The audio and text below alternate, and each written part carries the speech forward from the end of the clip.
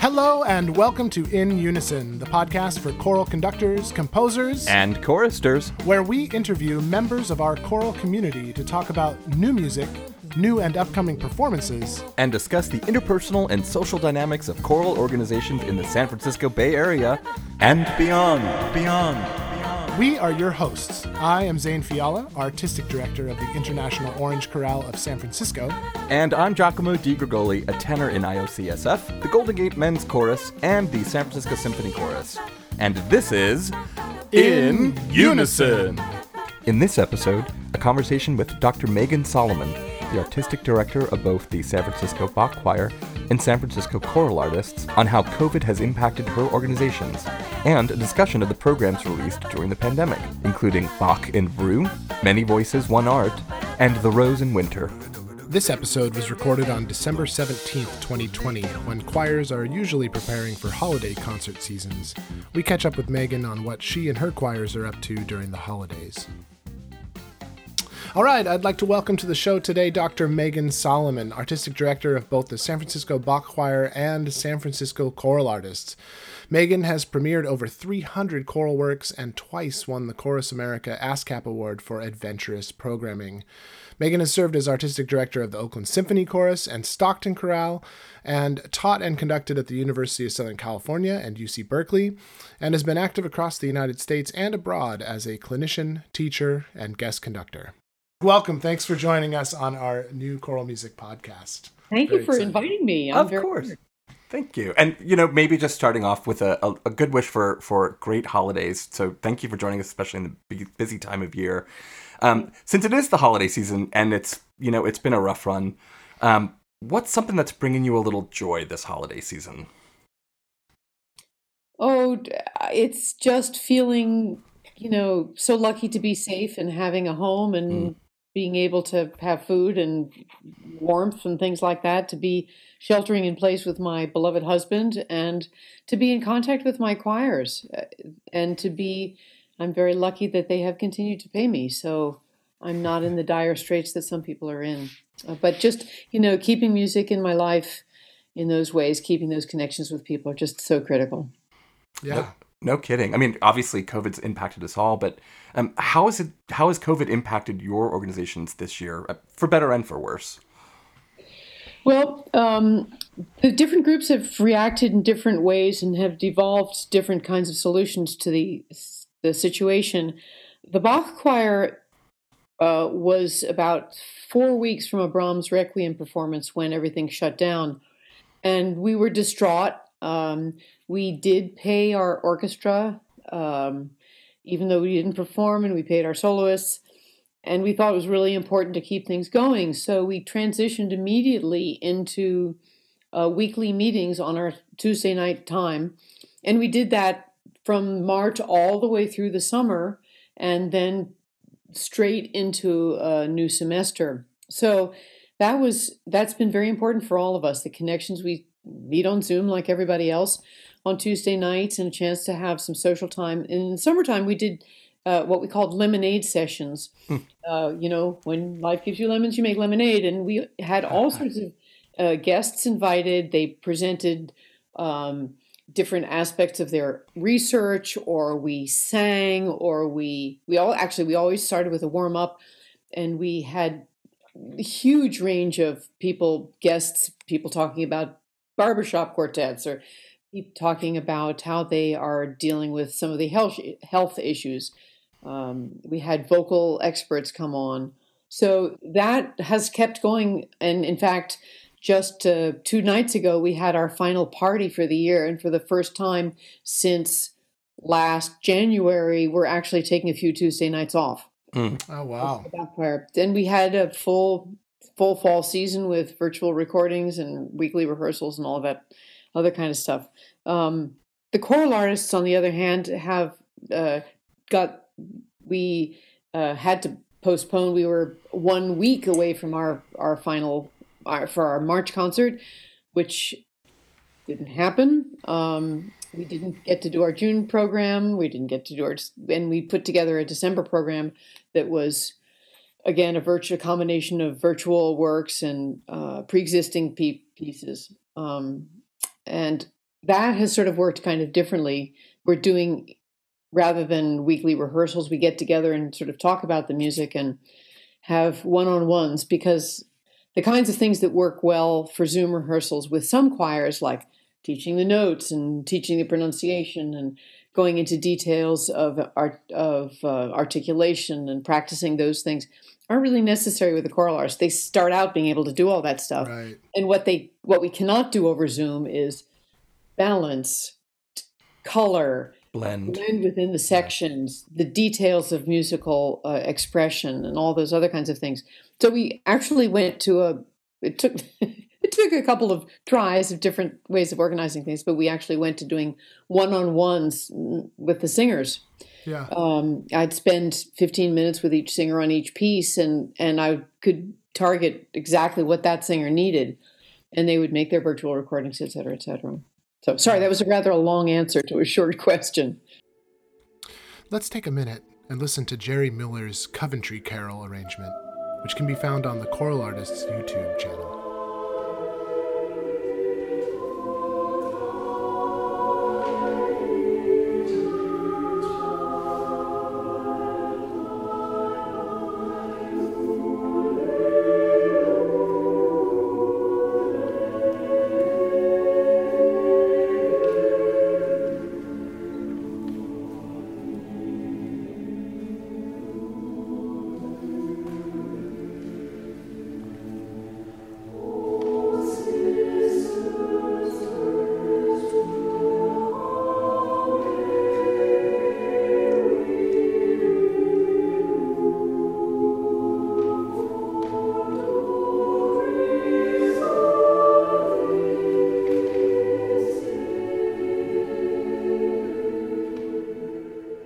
Has there been a good response to the Rose in Winter, the Choral Artists program that you've got online right now?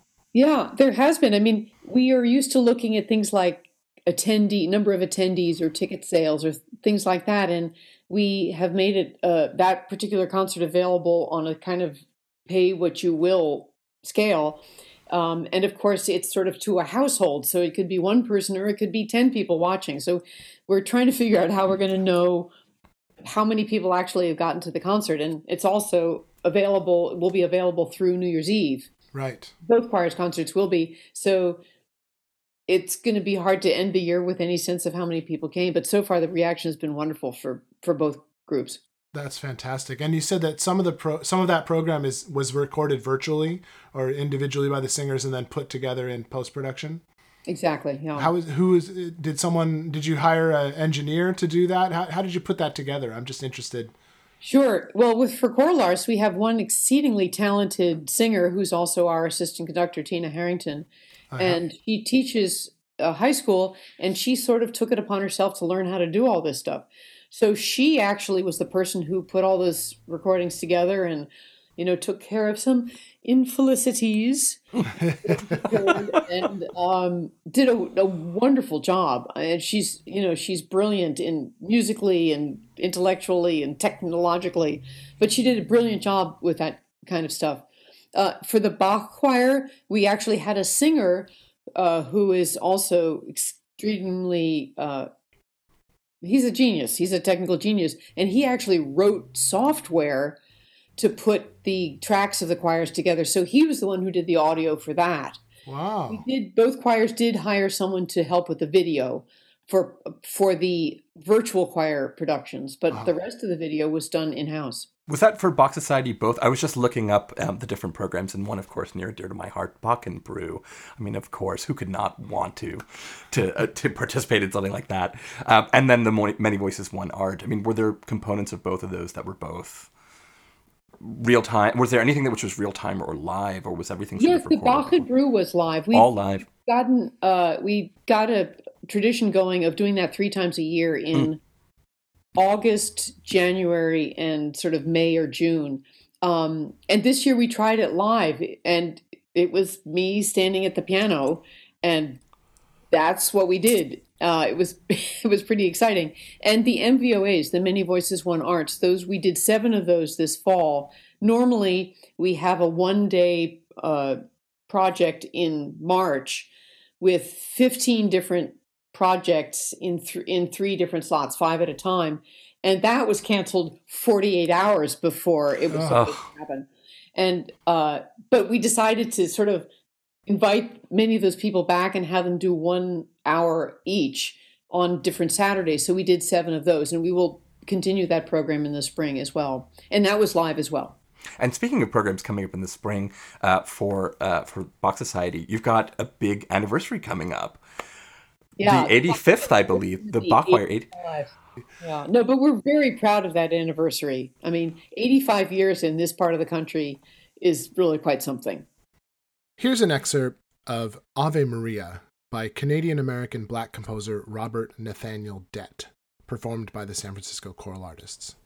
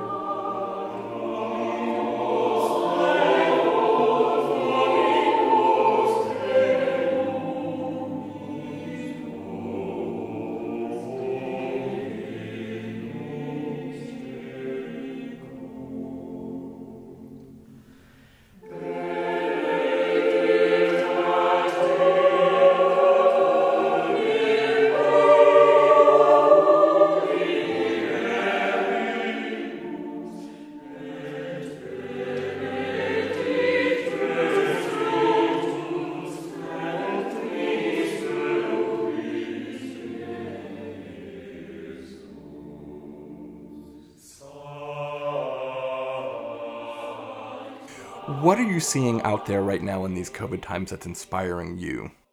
Well, I think the thing that's inspiring me most is just that everybody's going at it hammer and tongs, and they're being so creative with what they're doing. You know, the sort of the combinations of pre-recorded stuff and video and using interview kinds of formats and having, having people on camera, or people who are even putting out concerts that include kind of a blooper reel, which is always amusing. I just, the energy, the commitment are really, really moving to me. Is there anything you think from your experience so far in putting some programs here that you'll keep moving forward? I mean, considering folks who are maybe geographically couldn't participate or come and be an audience, I mean, ways to broaden audience perhaps? Oh, I was thinking actually first about singers. I mean, sure. We're lucky that one of the silver linings for choral artists is some of our past singers who live now too far away are still participating. That's been a real boon for us. It's been really lovely.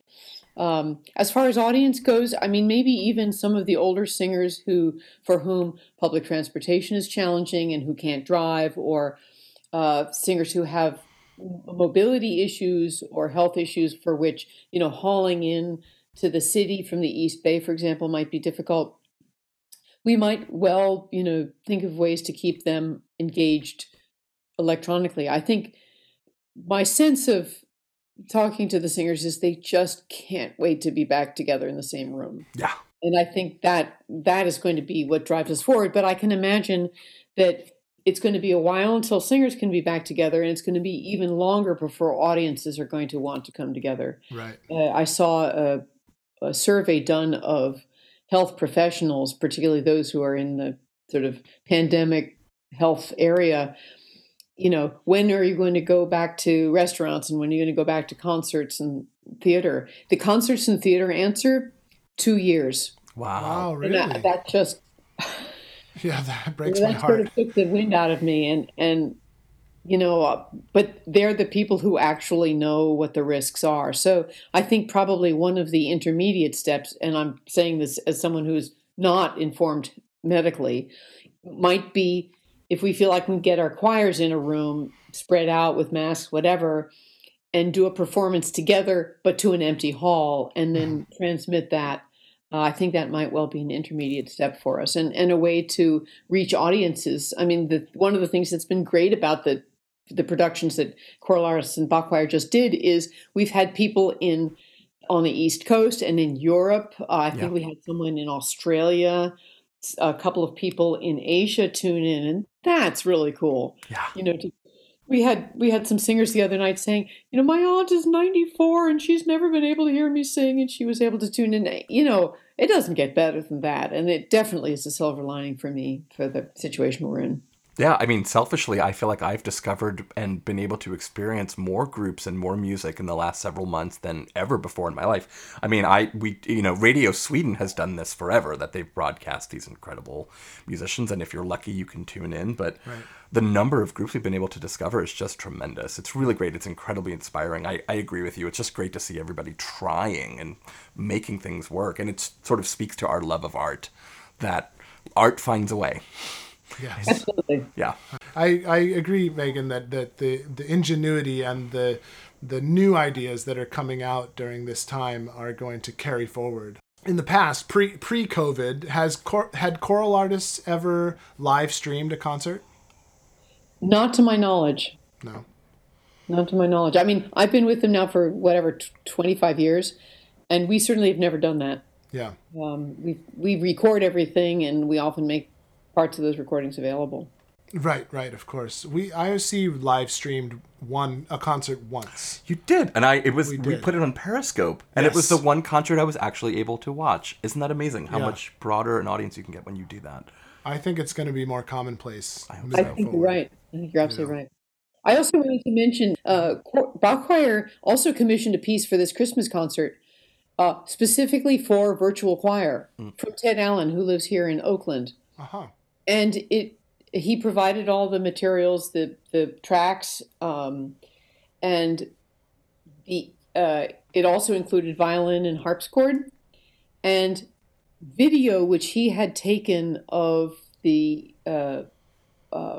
Mendocino Coast. It's called Mendocino September 2020, and it's just spectacular. And it works with the virtual choir problems rather than against them. Huh. So it's really encouraging us to think about, the next 3, 6, 9, 12 months in a different way. That commissioning, which has been so critical to choral artists and is now Bach Choir also has a tradition of commissioning, that does not have to stop because we can't actually get in the same room with each other. Right. Are you noticing, folks? I mean, I mentioned this only just because I think funny sort of side anecdote. After doing physically literally nothing for many months during COVID, just sort of staying home and being isolated, you just notice things atrophy, including your voice. Are you noticing that with your singers? I mean, how are you encouraging folks to kind of stay fit? That is the $1 million question. Yeah, I'm noticing it personally. Choral artists, people are saying they're feeling that they're out of shape. Even those who are teaching music remotely are feeling they're not as much in shape. The Bach Choir, we start every Tuesday night with a warm-up, and those warm-ups are posted online, so they are available 24/7 to anyone who wants to do them. I have no idea how much they're being used or not used. And there are other things like some of the voice teachers are doing sessions which they're putting out free for people to tune into. I think many people have the intention of, okay, now I'm really going to do a warm-up every day and get myself vocally in shape. But when people are sort of a little more honest about what's going on, they're saying, I'm finding it really hard. They're finding it hard to have the headspace, to have the privacy, to have the quiet. Not everybody has access to a keyboard, and of course you don't need a keyboard to warm up, but it helps. Yeah, I think it's a real problem. Just like kids in school are losing they're losing skills. I think our singers are also losing skills. I'm hoping they're gaining some other skills, though. I think the process of recording yourself, and if you can bear to listen to yourself, I think you can actually learn something. Now, there's that sort of if you can bear to listen to yourself part. But I think for those who are gritting their teeth and listening, they're realizing that things that maybe they've been being told for years actually are true. And that maybe, that B flat always is flat on, when they're in a descending scale, or maybe that their A vowel needs attention or things like that. I think they're hearing those things. So I'm trying to look on the positive side that some of this will actually improve some aspects of skills. In terms of just vocal fitness, I think it might be tricky though. It's interesting to think about how that might impact programming too going forward. I mean, what do you come back to when you actually can get everybody together? I know that Robert Hollingsworth, who leads I Fagiolini, when he was asked to join Voces 8 for this live stream concert that they were doing out of the UK, out of this London Live from London series, they interviewed him beforehand, and he sort of very candidly said, "Oh well, we just went back to Monteverdi. We just needed repertoire that we felt we knew fairly well, that was directly in our wheelhouse, that we felt really comfortable about, and that we could prepare in relatively short order." I mean, do you imagine seeing things like that? And when it comes to programming, when you come back, like, oh gosh, how do you think about vocal fitness and readiness to take on new music? That's a really interesting question, and brutally honestly, I have not thought about it. I'm trying not to think too much about it. We're going to be back in rehearsal together in the same way, just because I can't bear to be disappointed too many more times. Yeah, sure. Yeah, I'm sort of thinking, I was talking to a good friend of mine who plays in the San Francisco Symphony, and his way of thinking about it, he said, I sort of figure this is kind of intermission in the concert. We're about halfway through. yeah. And it's both devastating to think of it that way, but it's probably pretty realistic. So I think you're right. if it's not, it's March till now is about 8 or 9 months, and if we're going from now till August or September, that's going to be another 8 or 9. And unfortunately, as we hear on the radio every day, it's going to get worse before it gets better. So what's inspiring you right now, and what's keeping you going? I mean, assuming that you are tapped into some sense of resilience leading the groups that you do, I mean, where do you find the strength and the energy to do that? I have two fabulous groups of singers and two fabulous organizations who are really committed to keeping going. I mean, that's an awful lot of it. And to see those faces every week, to see people struggling with the technology or struggling with their schedules or struggling with the dog that keeps barking in the other room or struggling with their kids being home from school and they're trying to get some work done, that they are sticking with it is it's the biggest inspiration in the world to me. And the other is that, I've always loved music, and not hearing live voices in a room is something I'm missing more and more. And that, sort of seeing that ahead, albeit quite far in the distance, perhaps, is also keeping me going. Yeah, the light is visible. It's at the end of the tunnel, and the tunnel is still really long. Like you said, we're halfway through it, but it's a great echo. It's a really great reverb coming back. It's fantastic. You can see it though, all the way down at the end of the the tunnel. It's coming. Yeah, I think summertime we're hoping to get IOC singers together, in some outdoor space and start to really help rekindle things and get going. But I think the fall season next year is really when we're gonna see things start to get back to normal, quote unquote normal, quote unquote. Yeah, no, I think you're probably right. So I had a question about new music, because that's the ultimate goal of this podcast, is going to be to talk about new music. In fact, I hope that we'll be able to have you on many times, because with the choral artists in particular, you've pioneered, well, as I mentioned earlier, over 300 new works, and that's wonderful. And IOC has lots of experience with new choral works as well. And oftentimes when we're doing something that's a premiere, that's a brand new piece of work, it tends to be pretty darn difficult. So I wanted to know what you think about the new choral music that's being written that is not quite so difficult, that's a little bit more attainable for the less experienced choir, a choir that may not be quite at the level of choral artists. Is there some good stuff being written out there that's at a slightly easier level? Absolutely, there is. And I think there is very good music at all levels of difficulty, and there's a great deal of very bad music at all levels of difficulty. And I think sometimes people think that an easy piece is going to be one that's smushy and homophonic and, the same old seventh chords that we've heard a bunch of times. And I think, good composers who really know the voice and who are thinking in new ways can absolutely write music that's appropriate for choirs of every level. And it's really exciting to me that, it's not just the best college choirs who are doing contemporary music. Personally, my soapbox is that an awful lot of what we hear at conferences is not of very high quality and tends to be kind of all in the same style.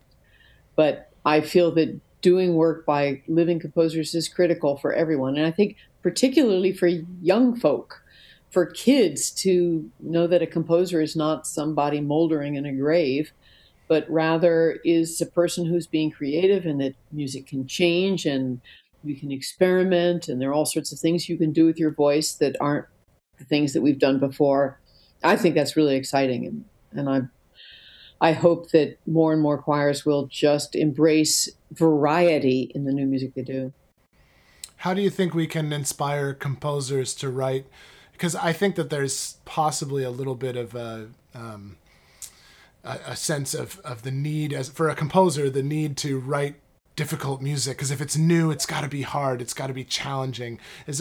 How would you say we should inspire composers to write some, not quite so pull your teeth out type music, but that is still rewarding musically? I think you put your finger on it. I think partly it's a matter of, like, if I'm going to write a piece, I have to show off, and I have to, somehow my standing as a composer has to do with the difficulty of my music. Well, personally, I think that's questionable. And in fact, writing a two-part piece, two-voice piece that is able to be done by sixth graders is the hardest thing in the world. To make a good piece that is two parts. So I think some of it is that. It's just a kind of an inappropriate idea of what a real composer does.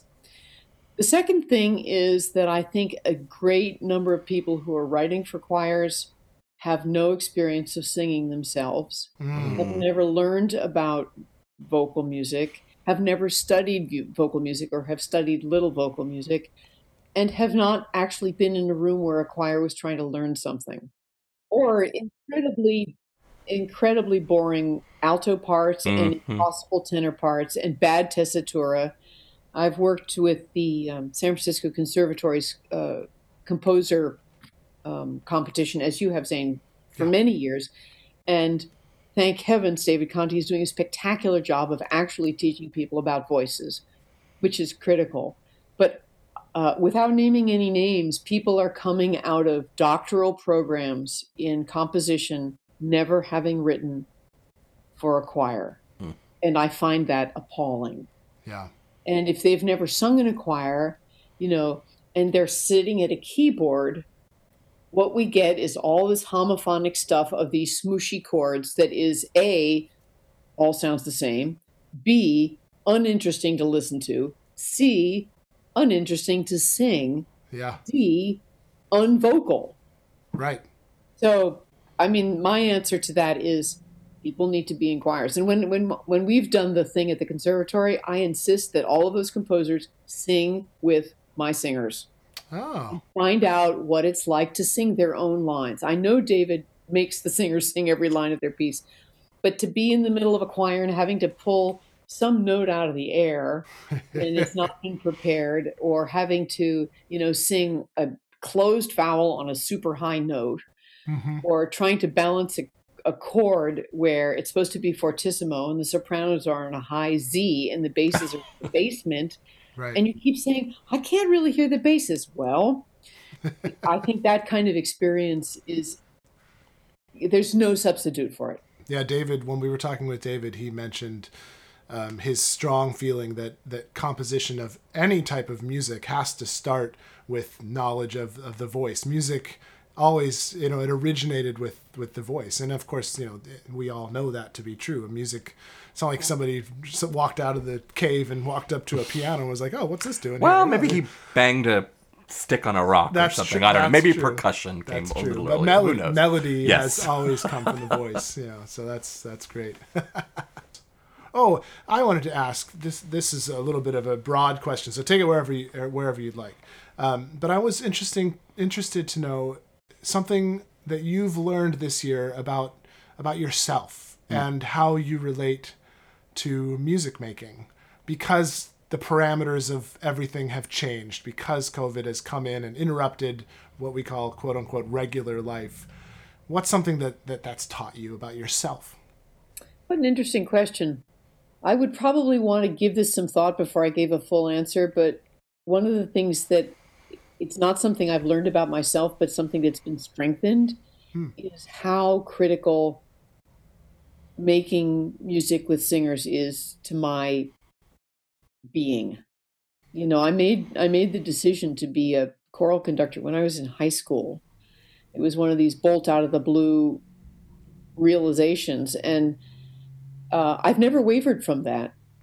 And the things that have always moved me in music most have been the human voice, the connection of the human voice with text, the connection of the human voice with text with melody, the connection of the human voice with text with melody and harmony. That combination I've just found ravishing.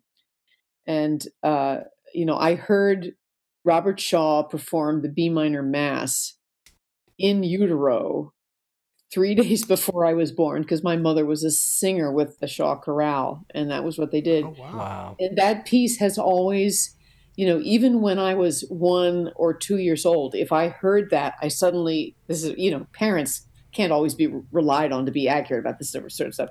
But I would just stand stock still, and there was some kind of moment of recognition there for me. And I think that has carried through my entire life. There's something about people singing together which there is no substitute for. I couldn't agree with you more. The way I've always said that is that it's the closest thing to solving the human condition as I know, to feel connected to other people and to have the music be part of that and to create together. Yeah, it's beautiful. Where did you go to high school, Megan? In Boston. In Boston. Yeah. Was your high school, did it have a strong music program? Was it? Had a very strong, it was a small school and had a very strong music program. And in fact, I was exceedingly lucky. The guy who was our conductor saw that I was interested and invented the position of assistant conductor for me, even when I was in high school. And and he gave me chances to do little bits of rehearsal and things like that. In fact,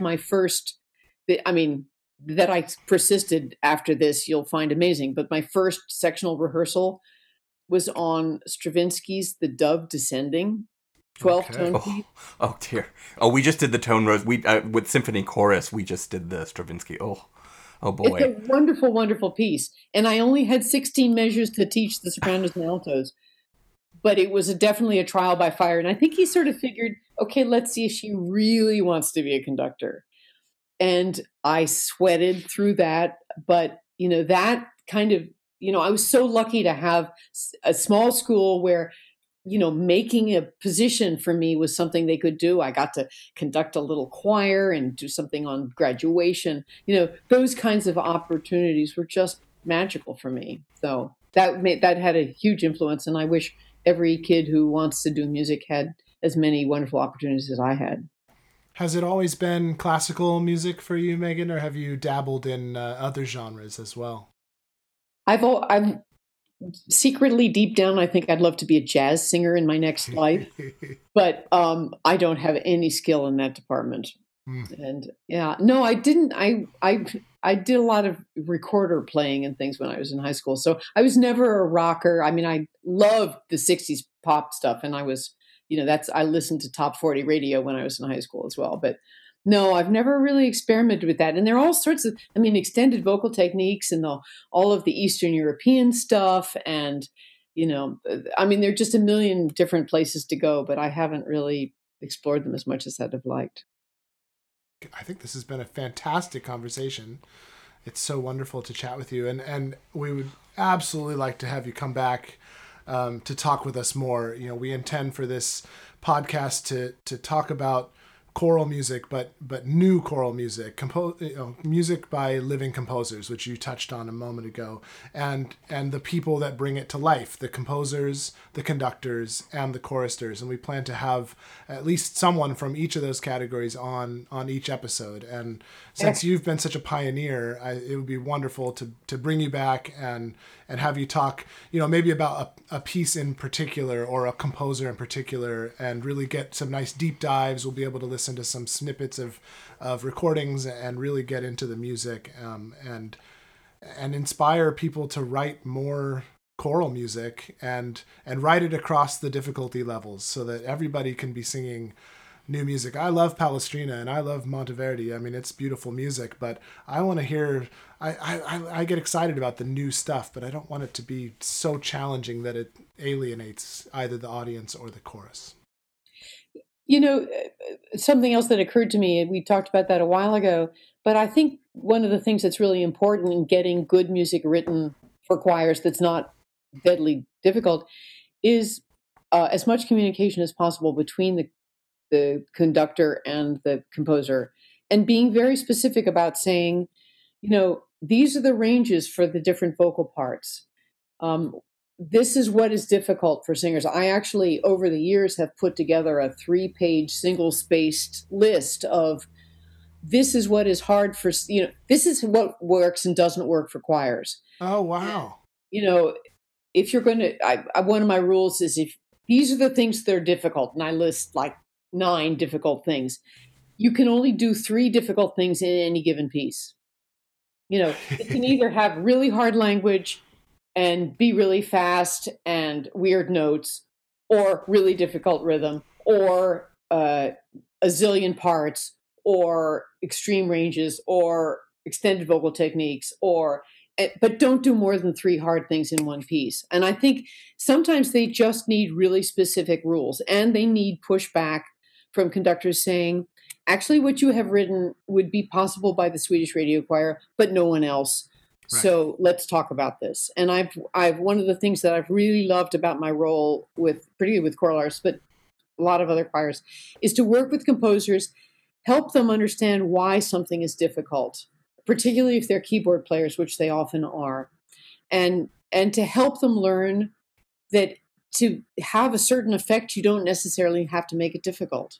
Mm-hmm. That if they want, my question to them often is, well, what do you want to happen? What do you want it to sound like? What is the feeling that you're going after? And then I can sort of suggest, well, you can take out half of these parts and space the voices this way and align their vowels, and you'll get that effect much better. Yeah, absolutely. So I think that I think we can all do a better job of working directly with composers, and having that part of the expectation on both ends.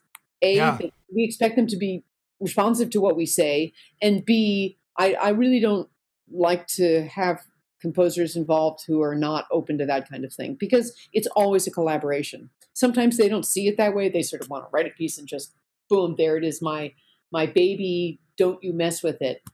But I think composers who really want their works done well are open to what it takes to make that work for choirs. And especially if they don't have the experience themselves, that's where we can come in to help get those good, not impossible pieces written. Yeah, so communication is key. Communication is key. And I also point out, if it's actually doable, you'll get a lot more performances. Mm-hmm. Right. And what composer doesn't want more performances? And maybe even more sales. So yes. I try to put that front and center as well. Well, this has been wonderful, Megan. Yeah, thanks so much for taking the time. I'm so honored to be invited. Oh, it's really great. You're one of our inaugural interviewees, and we're very excited to get this rolling, and now's the time. So, we hope you come back, and we thank you for your time.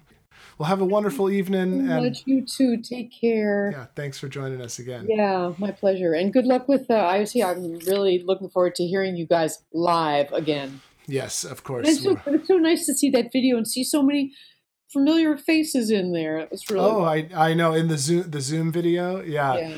In fact, you were talking earlier about being able to involve people from around the world now because of technology and what we've been forced to do. One of the singers on that, two of the singers on that recording were not anywhere near the Bay Area. One was in New York and one was in Denmark.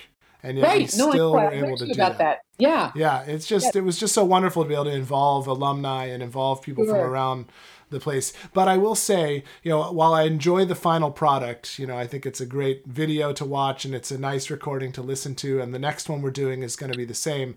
The process of putting it together still feels too separated. It still feels not choir, and so I'm with you. I cannot wait to get into a room with multiple people all singing at the same time and remove the technology, for just a little bit. Yeah, absolutely. All right, Megan. Well, thanks again. And Thank you. We'll talk to you soon. I'm really honored. Really honored. Good luck with everything. Stay healthy. Thanks. You too. Same. Absolutely. Okay. Bye now. Bye-bye. Hey, thanks for listening to this week's episode of the In Unison podcast. But before we go, do you sing in an awesome choir that people should know about? Or maybe know a composer or conductor you'd love to hear on the show? How about any recent or upcoming performances that touched your heart, tickled your fancy, or made you go, Well, then we would love to hear from you. Please shoot us a note at ideas@inunisonpodcast.com with your thoughts. And who knows, maybe Chorus Dolores will ask us to talk about it during announcements. In Unison is sustained, nourished, and fostered by you, our loyal and loving listeners. And don't forget to subscribe to In Unison on Apple Podcasts or wherever you listen. You can find us on Twitter, Instagram, and Facebook at In Unison Pod. And hey, if you like what you heard, tell a friend or a section mate. Thanks again for tuning in. See you soon. Volunteer ushers were organized by Chorus Dolores, who can sing your name in solfege. In Unison is produced and recorded by Mission Orange Studios. Our theme music is Mr. Puffy, written by Avi Bortnick, arranged by Paul Kim, and performed by the Danish vocal jazz ensemble Dynamic on their debut album This Is Dynamic. Special thanks to Paul Kim for permission. Be sure to check them out at www.dynamicjazz.dk.